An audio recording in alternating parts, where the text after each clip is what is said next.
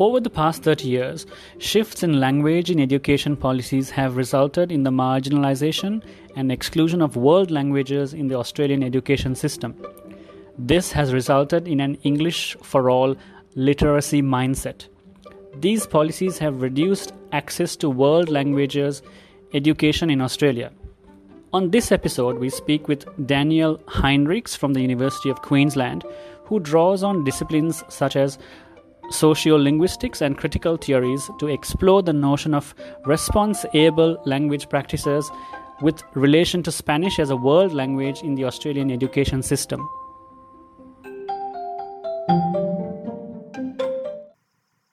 So Daniel, welcome to Halftime Scholars. Thank you for joining us on this episode.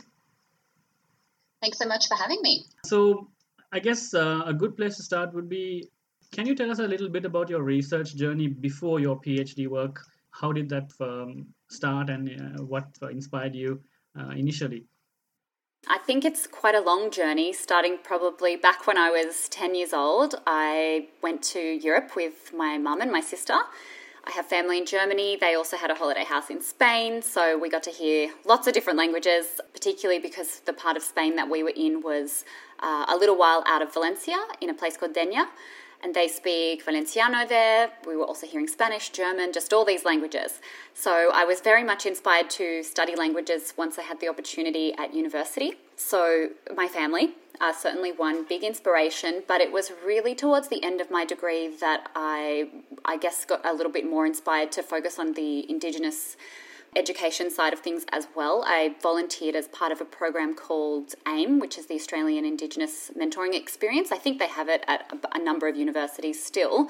And I worked with an Indigenous student and I guess just became aware of the importance of Indigenous education.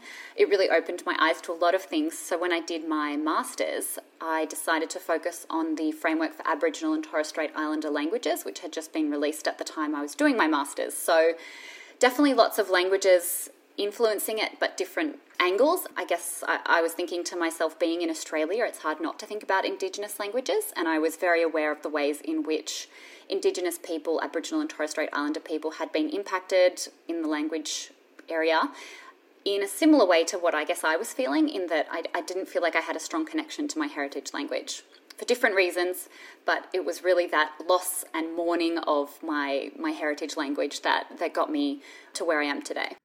Sounds a very, very reflective journey. So that sounds very interesting. So from that point, after your master's, what actually inspired you to get into the space of researching responsible language practices? So I suppose a little bit more about my Masters. I did also go to the Tiwi Islands, which is about 3 hours by boat from Darwin, where a friend of mine was working, and the language there is amazing. It's one of the strongest Indigenous languages, I would say, in Australia, and it's an incredibly remote part of Australia.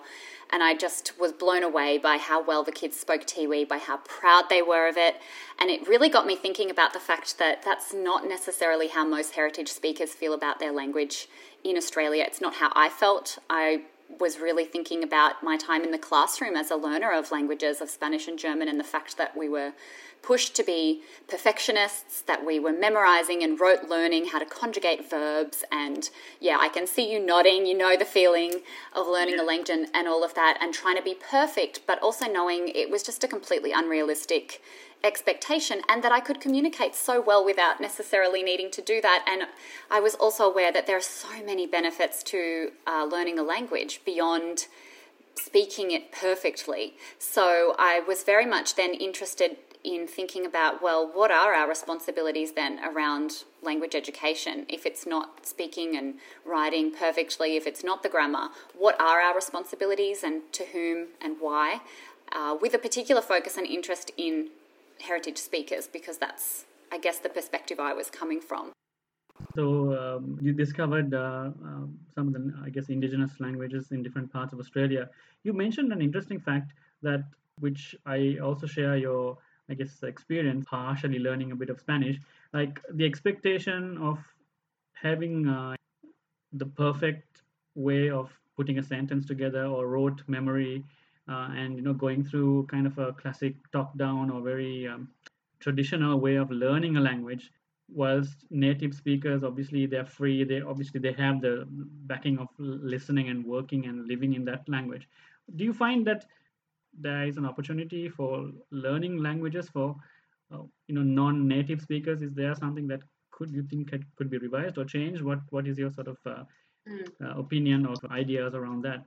Yeah, I guess I'm quite interested in just challenging what is this idea of non native speakers anyway, because in Australia, what that is so complicated because we have so many kids in our classes who have some kind of connection with a language through their heritage.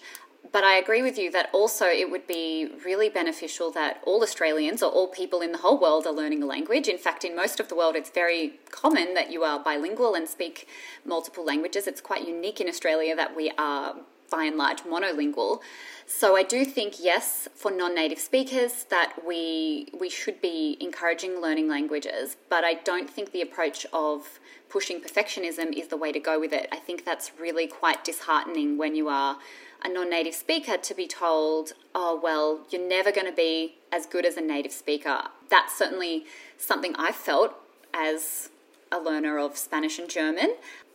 And I just would hate to think that students would feel that way, particularly for those students who are heritage speakers or have a heritage connection, because I think that does add an added layer of pressure to learning it because you've got that family connection as well. So certainly we need to be getting more students learning languages, and non-native speakers would be the biggest group doing that. But how that's done at the moment is, I think, highly problematic. And certainly my experience in the classrooms teaching in schools, being that teacher, is also something that's influenced what I'm doing in my PhD and caused me to ask for what are our responsibilities in regards to that, because so much of it comes back to the curriculum. But then you've got all these other questions around students who are native speakers or non-native speakers or heritage speakers or whatever they are as well. It's really interesting, and I like the way you classified it as heritage speakers, non-native. I mean, that's a new way of kind of looking at learner groups. That's definitely quite interesting. So from this point, Danielle, researching responsible language practices, what does it actually mean? And if you could sort of elaborate what specifically your research topic is a bit broadly. Sure. So when I say responsible, and when you see it written, it makes a bit more sense because it's actually response and dash able. And it's very much a theoretical concept, but it means the capacity to respond. So it doesn't just mean what our ethical or moral responsibilities are. It's actually considering what can we actually do, because sometimes there are things that are beyond our capacity or things that are within our capacity that maybe we're not being encouraged to do. So I'm very much interested in that. At first, I was planning to do action research, so to go into schools to get teachers to think up strategies for this and then try it out in their classrooms. Because of COVID, that obviously couldn't happen. I was supposed to be in there in term 2, and I kind of felt that I had a responsibility not to be putting the pressure of my project on teachers this year. And as a result, I had to drastically rescope my project, and I didn't end up doing that. So from that point, how did you rescope and how did you change, and what did you change it to in terms of the research topic, and what was the specific gap that you identified that the new change was kind of merited further investigation?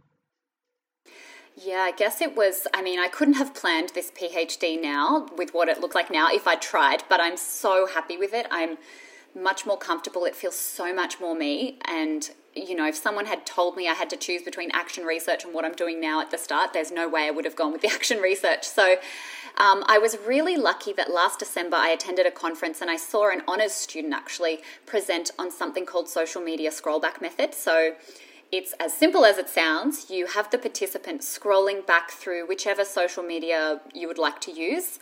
And she was using Instagram, and they narrate that so they can stop on any posts that are related to your topic. She was doing female bodybuilders and how they, I think, expressed emotion or something like that. So that's what she did. Obviously, in my project, I had a really simple question. It was just, I asked teachers to scroll back through their Facebook timelines and pause on any posts and narrate them if they thought they were relevant to responsible Spanish languaging practices.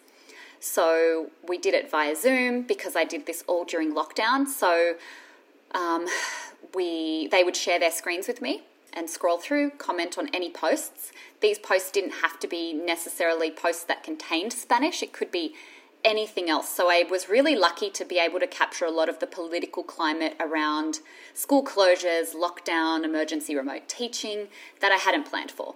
So in terms of the gap that my project has addressed, I obviously think that talking about Spanish in Australia is a gap in itself. There's just not a lot of research on that. There's a lot in the US, barely anything from Australia because it's not huge here.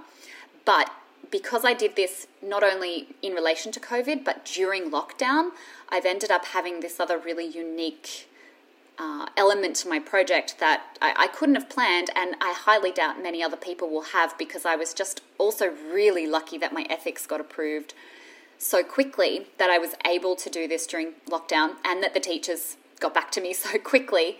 Otherwise, it couldn't have happened. So that's probably one gap. There is another gap that I suppose it's hitting on, and it comes back to being able to incorporate the political elements of what's going on. And I'm also working with university educators of Spanish. So we know there's been recent changes to the higher education bill, and I've been holding off on interviewing the university academics because I'm hoping, like the high school teachers had, that the university academics will have been sharing things on their Facebook that they can speak to in that interview. So a lot of gaps that I hadn't planned for there, which has been a surprising and I guess a good finding to have.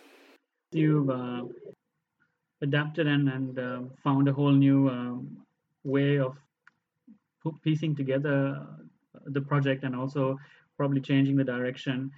Obviously, you didn't end up doing the action research, but do you feel that the outcomes from where you can see right now would be totally different from what you may have expected within a classroom setting or within a more like a social media setting?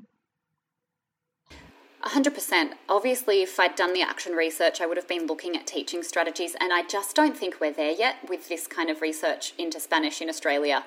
In the US, they've been doing it for so long, and they've been looking at how Spanish is going and what people think about Spanish or languages for so long and in such detail, but we just haven't. We haven't even asked people, my really simple question yet. So I do think it makes much more sense to do what I'm doing now. And the other thing I really love about it is that having done the social media scroll back, it's really longitudinal. So you get to go back really far, and you also get to incorporate things that if I was in a classroom, there's no way these would have come into my research. And even just I did also do focus groups, I forgot to mention. Even doing the focus groups, these things, they never came into it because I've realized your Facebook timeline is almost a version of your memory that we can see. There's things on there that teachers might have preferred to scroll past, they've tried to avoid, and when that's normally just in your head, I can't access that. I have no idea what's in there unless you speak it. But when it's on their timeline, there's so much that I get to ask about or expand on, or that I know as the researcher would be really good to talk about, that the teachers might not have focused on. And if you're face-to-face or anything like that and you don't have that social media there, you as the researcher don't know about it, and so you can't ask about it, or it might not come up if it's not already in your research questions. So certainly not doing the action research, the findings are totally different. They're much more personal, they're much more political, they're much more longitudinal, they're much more in-depth, they're just, I think, 1,000 times better. I can't speak highly enough of how simple this method is, but how just fun it was as well to do. Two questions actually popped into my mind when you mentioned about, you said firstly, there's a lot of studies and a lot of, data about Spanish in the US. Obviously, Spanish being, or Hispanics or Latinos being part of the ethnic fabric of the US, that would probably be a normal thing that is researched. But so if there isn't much research about it in Australia, what is the general opinion do you feel about the use of Spanish in Australia?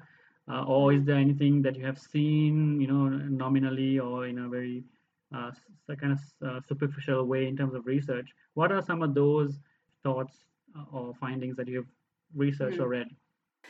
So certainly Spanish is one of the most popular languages to study. particularly at university level. There's a lot of interest in it. I think people think it's really easy. And to be honest, it's very similar to English. If your first or a strong language for you is English, then potentially Spanish is going to be pretty straightforward. It's phonetic. Grammar's not terribly complicated unless you get into the subjunctive, which still kills my life to this day. But I think that's one of the opinions. At the school level, it is a little bit different just because there's far less consistency. But certainly I taught in a Spanish immersion program, and there are similar thoughts with what students think about Spanish. The school that I was at, they could choose between Mandarin or Spanish. And the general sort of discourse from the students around which one they would choose would be, well, Spanish is the fun one. Spanish is the one where we're going to learn about all these different cultures and be dancing in class. And Chinese or Mandarin is the one that's going to be really serious and very rigorous and very academic. And that's not necessarily true.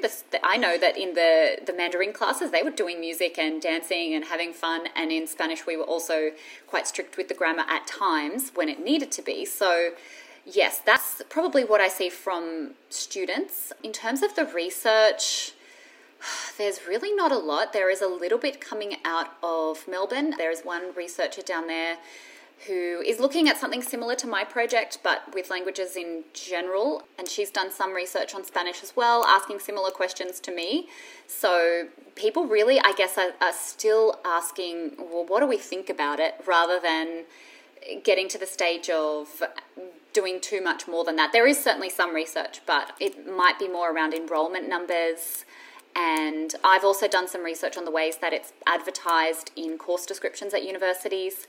And yeah, I guess that is indicative of what we promote. And so I guess that's something else I would point out, is that at the university level, I can certainly see a trend, and that's what my paper looked at, was for some of the more radical and critical themes within the language learning itself, but they tend to be kept for the second and third year of language learning, and most of the learners drop out after the first year. So they're not necessarily getting to study those really radical topics. I guess, and they probably lose the fun after the first year. So yeah, the second part of the second question I had was a little bit related to the methodology itself. For example, you mentioned obviously the scroll back method, and it's literally what it sort of sounds like.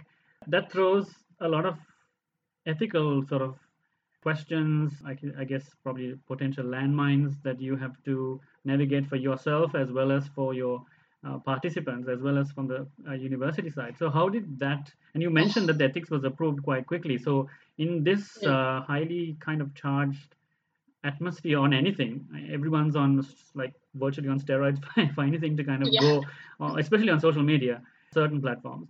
How was that ethical consideration, and how did you maintain that at the individual interview level as well? That's a really good question, and something that I'm still following up as I start writing up the findings for this. So part of the reason it was approved so quickly is because I was able to do an amendment to my original application, which is always quicker. So I already had permission to speak with teachers and to contact them through Facebook, actually. So my original method of contacting participants was through a Facebook page. So I didn't have to ask for that again. I just had to change how I was doing my interviews. And essentially, one of the biggest things that I did to minimize issues with ethics is that I didn't record the screen. So if I'd recorded the screen, you can probably imagine there would have been hundreds of other people's names and data appearing in my research, and it would have been impossible for me to redact that. It would have been impossible for me to get informed consent from all those people. It just really, I couldn't. It also meant when I asked the teachers to narrate their timelines that I would say, can you please choose posts that you have written and constructed, or that are from publicly available sources. So if you've shared a newspaper article, it's public anyway. Or if you've written a status update, that would be okay. Let's avoid things that other people shared on your timeline. But it is really hard because there's really just no hard or fast rule around that as well. If you're describing what someone else posted on your timeline, the ethics are a little bit unclear with that. So some people have done that. I haven't used that in writing anything up. And then there's sort of a second part to that, and that's when I actually do go to write it up because, for example, I'm doing a book chapter at the moment and they'd really like some examples of the posts. And I thought, okay, can I, for example, put the original article that maybe was shared from an SBS Facebook page as an example post, not the one the teacher shared on their timeline with their name on it, or could I pick a similar one? So I did have a conversation with my supervisor who's on the ethics board about this. I also met up with a data scientist from QUT to ask the same question. And essentially they both said as long as it was a publicly available post from a public organisation that didn't have any identifying material about the participant, then that should be fine and I should reference it. Once you start looking at comments or anything like that, it does get a bit more difficult. So I'm definitely not using anything like that because ethics-wise that would just be way too hard. But essentially my biggest tips were don't record the screen, avoid naming other people, which is a pretty common thing, and focusing on things that the teachers themselves posted. And if I want to use an example, referencing it and using either a similar publicly available example or a publicly available example if possible. That's a lot of, I guess, different factors to take into account, especially because it's kind of the big wide open world in terms of information and communication, thoughts, because everything is partially political and obviously everyone has their biases and confirmation biases and echo chambers. And how did you, without naming names, like if, for example, a researcher, I'm sort of getting into the finding stage, but maybe just a little bit before that, like if, for example, you were interviewing a participant and we'll say they had either shared or been someone else had shared on their Facebook page or something, probably, it could be harmless or it could be kind of charged in terms of politically. How did that play out? Well, I mean, I'm pretty radical myself and my methods, and if you ever see my thesis written, you'll probably think I'm nuts because it's not even written like a traditional thesis. So if something like that comes up, I'm all for it. I'm embracing it and I want to know more about it. And I think that was probably more of an ethical question for me doing this research using the social media because, like I said before, I can see that that's there and I can ask about it. I mean, the participant could completely shut me down and not talk about it, but I've already seen it and then it's kind of already made its way into the transcript. They've always got the option to redact it when I send it back to them for approval, but certainly there were so many examples of things that teachers, political things that teachers brought up. And I would say that pretty much every time it was them bringing it up and highlighting it. And it also is possible that Spanish teachers are pretty open to that stuff. They're not going to be your most conservative teachers, I don't think. So they're usually pretty happy to talk about things. And I think building a bit of rapport with your participants helps to get them to open up with that sort of thing. And having social media there, which has got so much about their lives, really helps with that too. So it's got their kids on there and it's got their pets and it's got their travels. And even if I'm just having a quick chat with them about things before we start the official interview, it's a little bit easier to build rapport with them. So I found they were more than willing to share those things, and I think those are the most interesting things to include in my research. To be honest, I completely embrace it. If I felt it was something that would be putting them in any kind of danger, then I would certainly think twice. There's been nothing that's that serious. I'm talking about the use of Spanish in Australia, so no one's at huge risk, I don't think, but it would certainly be a consideration. If I was doing a really sensitive topic, I know that some other research has done eating disorders, for example, it would be a whole different ballgame, but I have a topic that's less of a risk in that regard. Yes, that's quite fascinating. I think that really, and I guess to the point that when one builds a sort of a rapport with research participants, a lot of people do like to kind of share and go through their kind of history, especially when it's played and you ask about family and every other thing that their hobbies and things like that. Moving on, Daniel. So what were some of the you probably alluded to some of them earlier, but at this stage of, I believe you're in your post-research phase or fieldwork stage, what are some of these findings that are emerging and some of the themes that you're seeing? And is there anything that has really surprised you? Yeah, I think probably the first thing that really surprised me was I did focus groups and I did analyse those, and it was really boring what I found. It wasn't interesting. I shared it at a conference in Prague last December, and there were quite a few people from the US, so they were familiar with research on Spanish in the US, and everyone was kind of like, meh, we've heard all this before. It's nothing particularly interesting. And so to address that initially, I analysed it differently. So rather than doing a thematic analysis, I went back to it and I did what's called a diffractive analysis. And that's all about looking for affirmative differences and alternative transgressive data. So things like affect and emotion, just super random things, dream data. So yeah, I've got a paper under review for that, which goes into more detail because it does get kind of complicated trying to explain it all. But that was sort of one finding that I had, is that really there has been a lot of research on some of the stuff I'm doing. So in order to make it interesting and to present something that is novel, that is addressing a gap, I need to analyze it differently. So that was one approach. Then I did the scroll back interviews, and there was just so much that came out of it. Probably one of the biggest things is the fact that I'm talking about emergency remote education. That's a huge field that I had never imagined, never planned to include, and I'm currently working on a book chapter for it because I ended up with so many comments from teachers about it, so many posts that they had shared, and I think, so that was a really interesting one. And I guess just the fact that this research method worked so well because I had to do it so quickly. The interest that teachers had in getting involved with it, I couldn't keep up with the number of people contacting me saying that they would like to be involved in the study. So I did have to cap it in the end and say, I think I've got enough. And I couldn't get them to stop talking. I would say after 45 minutes, okay, I'm really respectful of your time, let's wrap it up. And they would say, no, it's fine. Let's keep going. And they would just keep scrolling. So I suppose the fact that, those are just some really basic things. In terms of the specific findings, yeah, the political stuff was really good to see that teachers had that on there.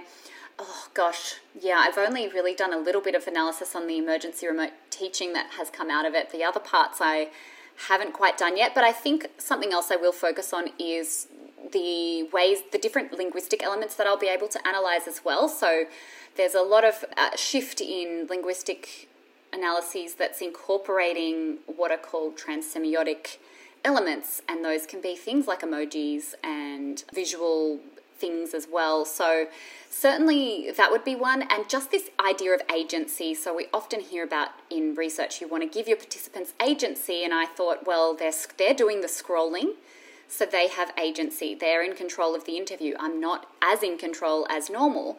But then there's the fact that I can ask them to talk about posts that they might want to scroll past and avoid. So their agency to avoid things is actually interrupted because I can see their thoughts essentially on their Facebook timeline. So that was probably one really interesting one as well. So those would be a few that I can think of for the time being. I guess there's quite a different variety of findings, and they're probably not, if one can't probably group them into one silo or bucket and say, okay, this is what we're learning about this.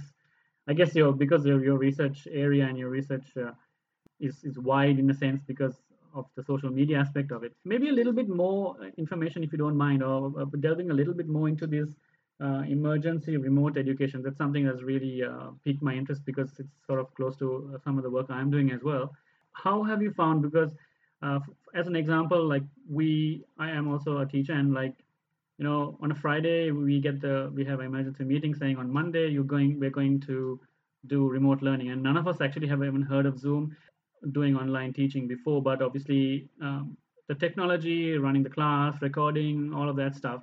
But how did you find, or what are you finding from the teacher's perspective, and maybe some of the anecdotal evidence of a learner's perspective of this whole phenomenon working remotely through using this technology?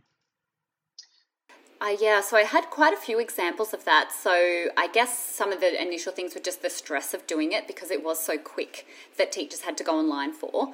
And then another big issue, which we've probably seen in the media reports, was around the technology that the teachers needed to use. So at least in Queensland and I think New South Wales, they were using, it was changing all the time. So one of the teachers was saying, she was also head of department, and she said just every day we were getting a different thing. And a particular concern for language teachers in high schools is they have really small classes, which means, she said, often I'd have a student arriving to our online lesson and there's no one else in the room with us, in the digital space. And we're not supposed to be alone with students.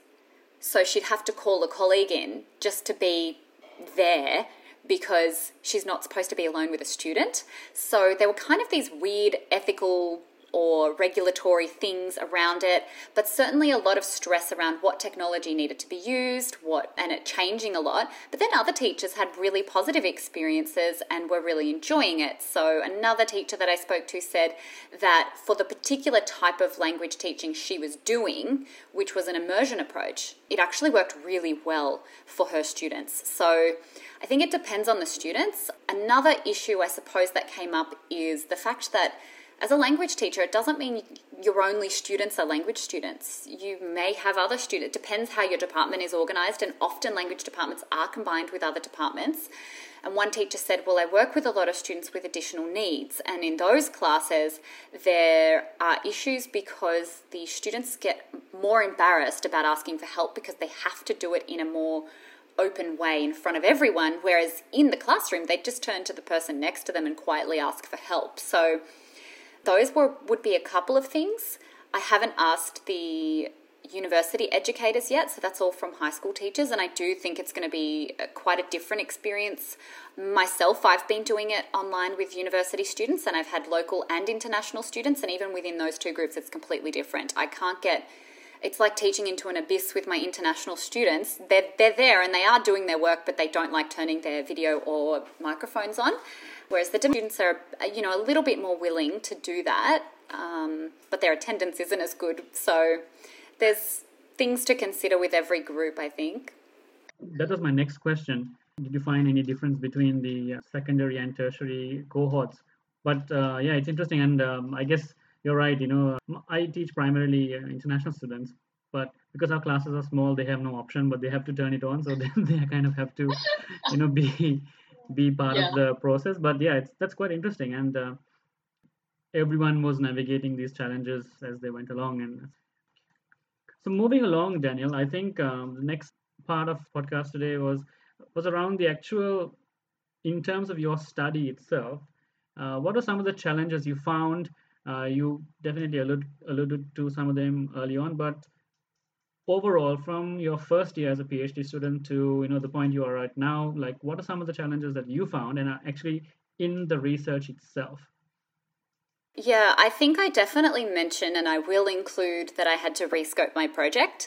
That is by far the biggest challenge that I had. It was something I had to do in an incredibly short amount of time. It was very stressful. It worked out for the best, but it was a lot of work and very stressful. So that's probably the number one challenge. But other than that, I think it was just really working out the method that I wanted to use, and also the analysis, the way I wanted to analyze the data, and making sure that that was something that the whole research team was comfortable with. So I'm in the School of Education, but my project very much feels like sociolinguistics, and my supervisors are kind of one in each. So trying to find something that everyone's comfortable with and everyone feels like they can support in the project, that's been really, really hard. I feel like we're at a really good place now, but it's taken a lot of brainstorming and back and forth and changes. So that's certainly one challenge that I've had. Otherwise, challenges, I guess just feeling like you're making progress and doing all the things that you need to be doing and feeling like you're doing what you need to be doing to get a job at the end of this. That's really hard. Yeah, particularly with COVID, and that makes it 10 times harder. So publishing, that's hard. I think if you can publish something, it's great. It's certainly a very good learning experience, but the referencing for the paper that I did was something I'd never used before. And EndNote, if I can say one other challenge, EndNote. My goodness, that software. You mentioned publishing. I'll probably stay a little bit longer in the challenges section, but in terms of publishing, is there a kind of a pressure, but is there kind of a push towards like, X amount of publications before you leave kind of thing? How is how is the culture around that? Certainly from my supervisors, they're really relaxed about it. They're not worried. However, I think maybe we should be more worried, because otherwise we come out without publishing a lot. As I said, I'm in the School of Education, and actually one of my supervisors is in the School of Languages and Cultures. So I think those two schools, and humanities a little bit more in general, don't put anywhere near the same amount of pressure on their students to publish, because we don't have anything we can publish for a really long time. In other fields, I have got friends who've told me by their confirmation they need to have published a meta-analysis. And I mean, I can't even do a meta-analysis for my topic. So what would I publish? My literature review? That would just be weird. So no, but then again, from all of the students that I've spoken to who have finished, they've all said to me, I wish I published during my thesis. I wish I published things, thought laterally around things I could do. So I've certainly been trying to think around side projects that I could do, as well as parts of my thesis that I can publish, so that I don't finish and think, I wish I did that. I have a goal in my own head, but certainly there's no hard and fast rule. I mean, I think in my school they say a couple would be great, but even that is nice to have. It's not essential. The times that we're in, every sector on earth is pretty much, everyone's losing their jobs, and there's some jobs might never come back, and then, we might publish X amount of articles, but then how does that landscape look like in 2-3 years? So these are, I guess, challenges that probably evolve in the coming years. Moving along, Danielle, now, I guess an important feature of your work is along the communication side of things, in terms of the work you're doing, conferences, journals, funding, etc. Some information could be, for example, you mentioned some tools of analysis that you mentioned earlier. Some of them were new, so this could sound a bit technical. So how do you find, not only in the tools of analysis, but in terms of your data, your methodology, etc., how do you find you change your communication techniques, or the way you let these stakeholders be kind of subscribe to your research?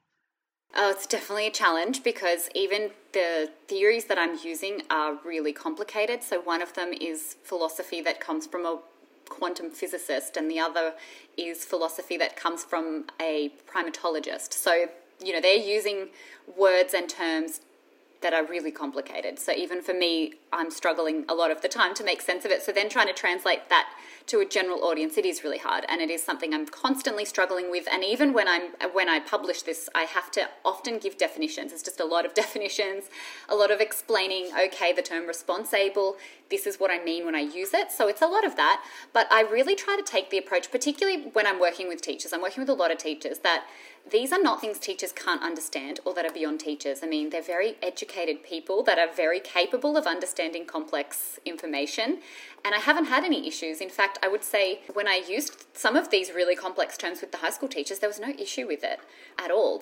As long as I explained what the words meant, it was okay. So I think for me, it's a lot of giving definitions and being aware of which words will need to be defined as well, because even the word languaging that I use a lot, to me, it seems kind of obvious because I've read it so many times now, but for others, I just need to remember to break it down.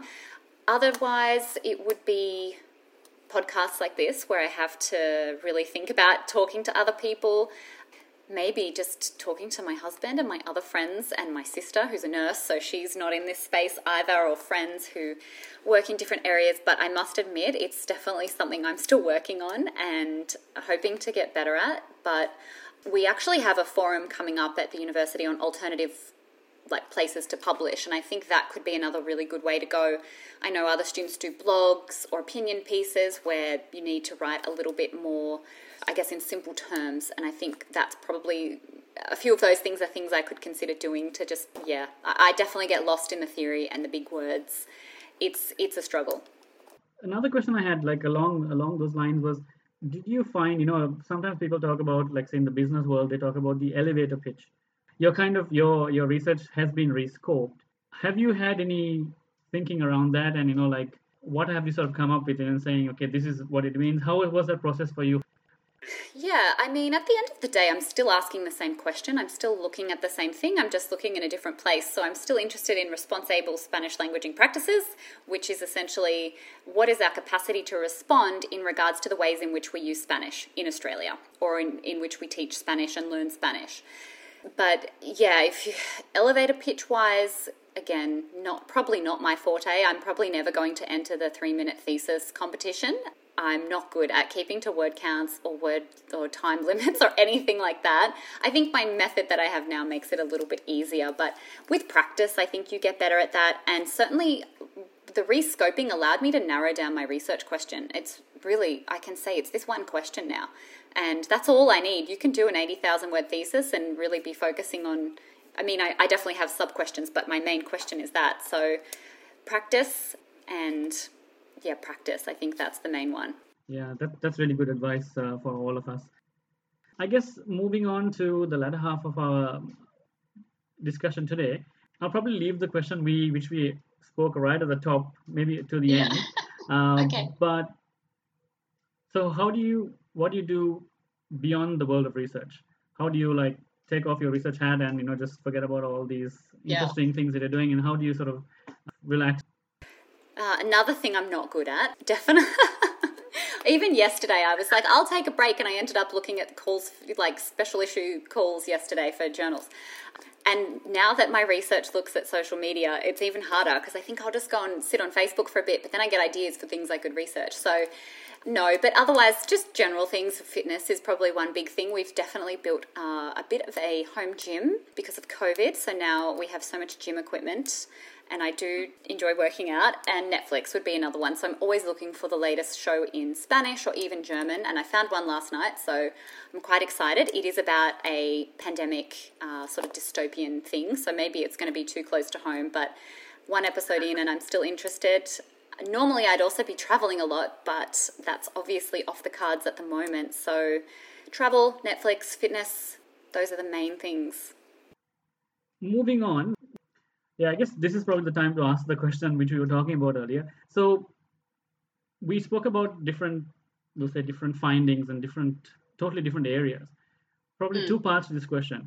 What do you feel could be some potential impacts of your study, and where do you personally feel that out of some of these findings you would like to go next post PhD? Yeah, ideally I would like to see everyone learning their heritage language in Australia, particularly Indigenous languages, and I would love to see more support for that and more development in the curriculum. I'd love to see the Australian curriculum for all the languages incorporating a broader understanding of what languaging is.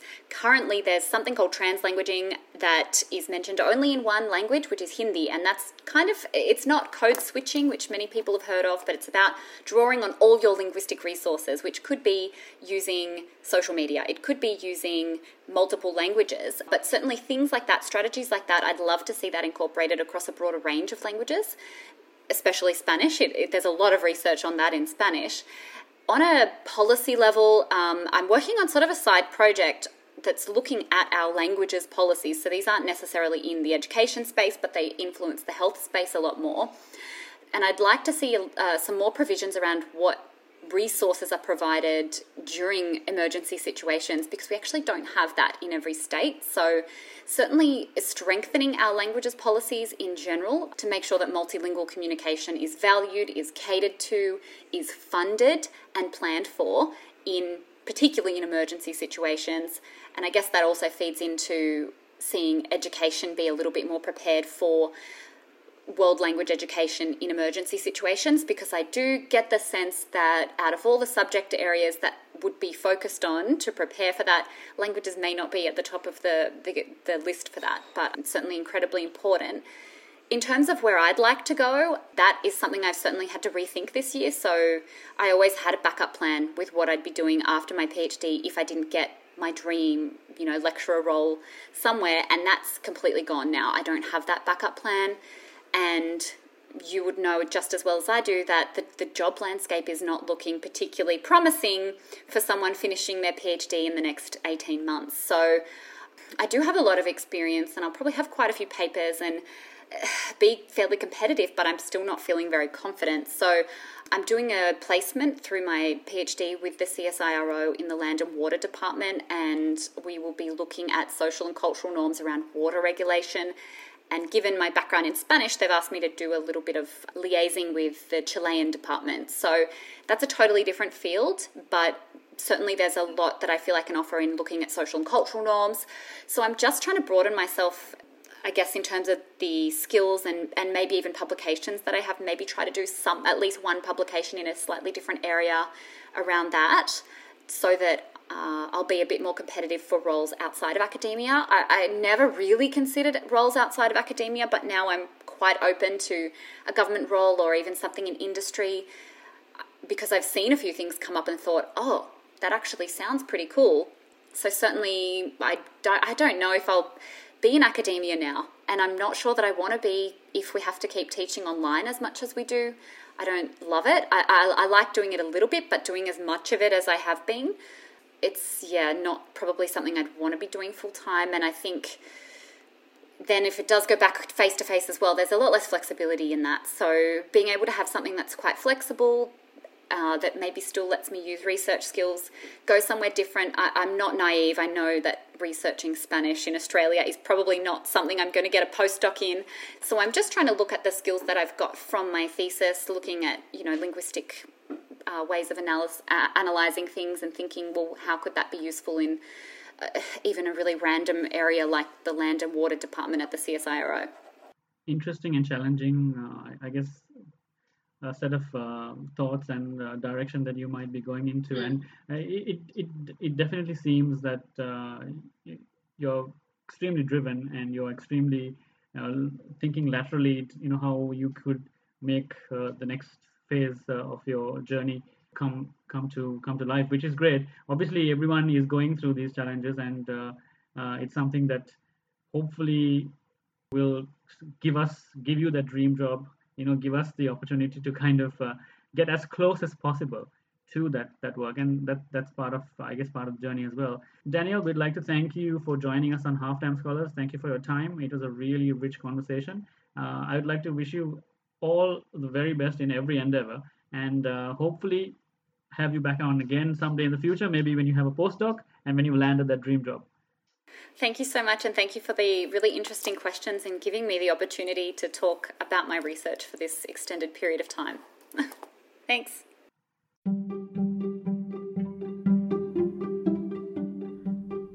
That's all for this episode of Halftime Scholars. If you like us, give us a rating on Spotify or Apple Podcasts, and join us for the next episode.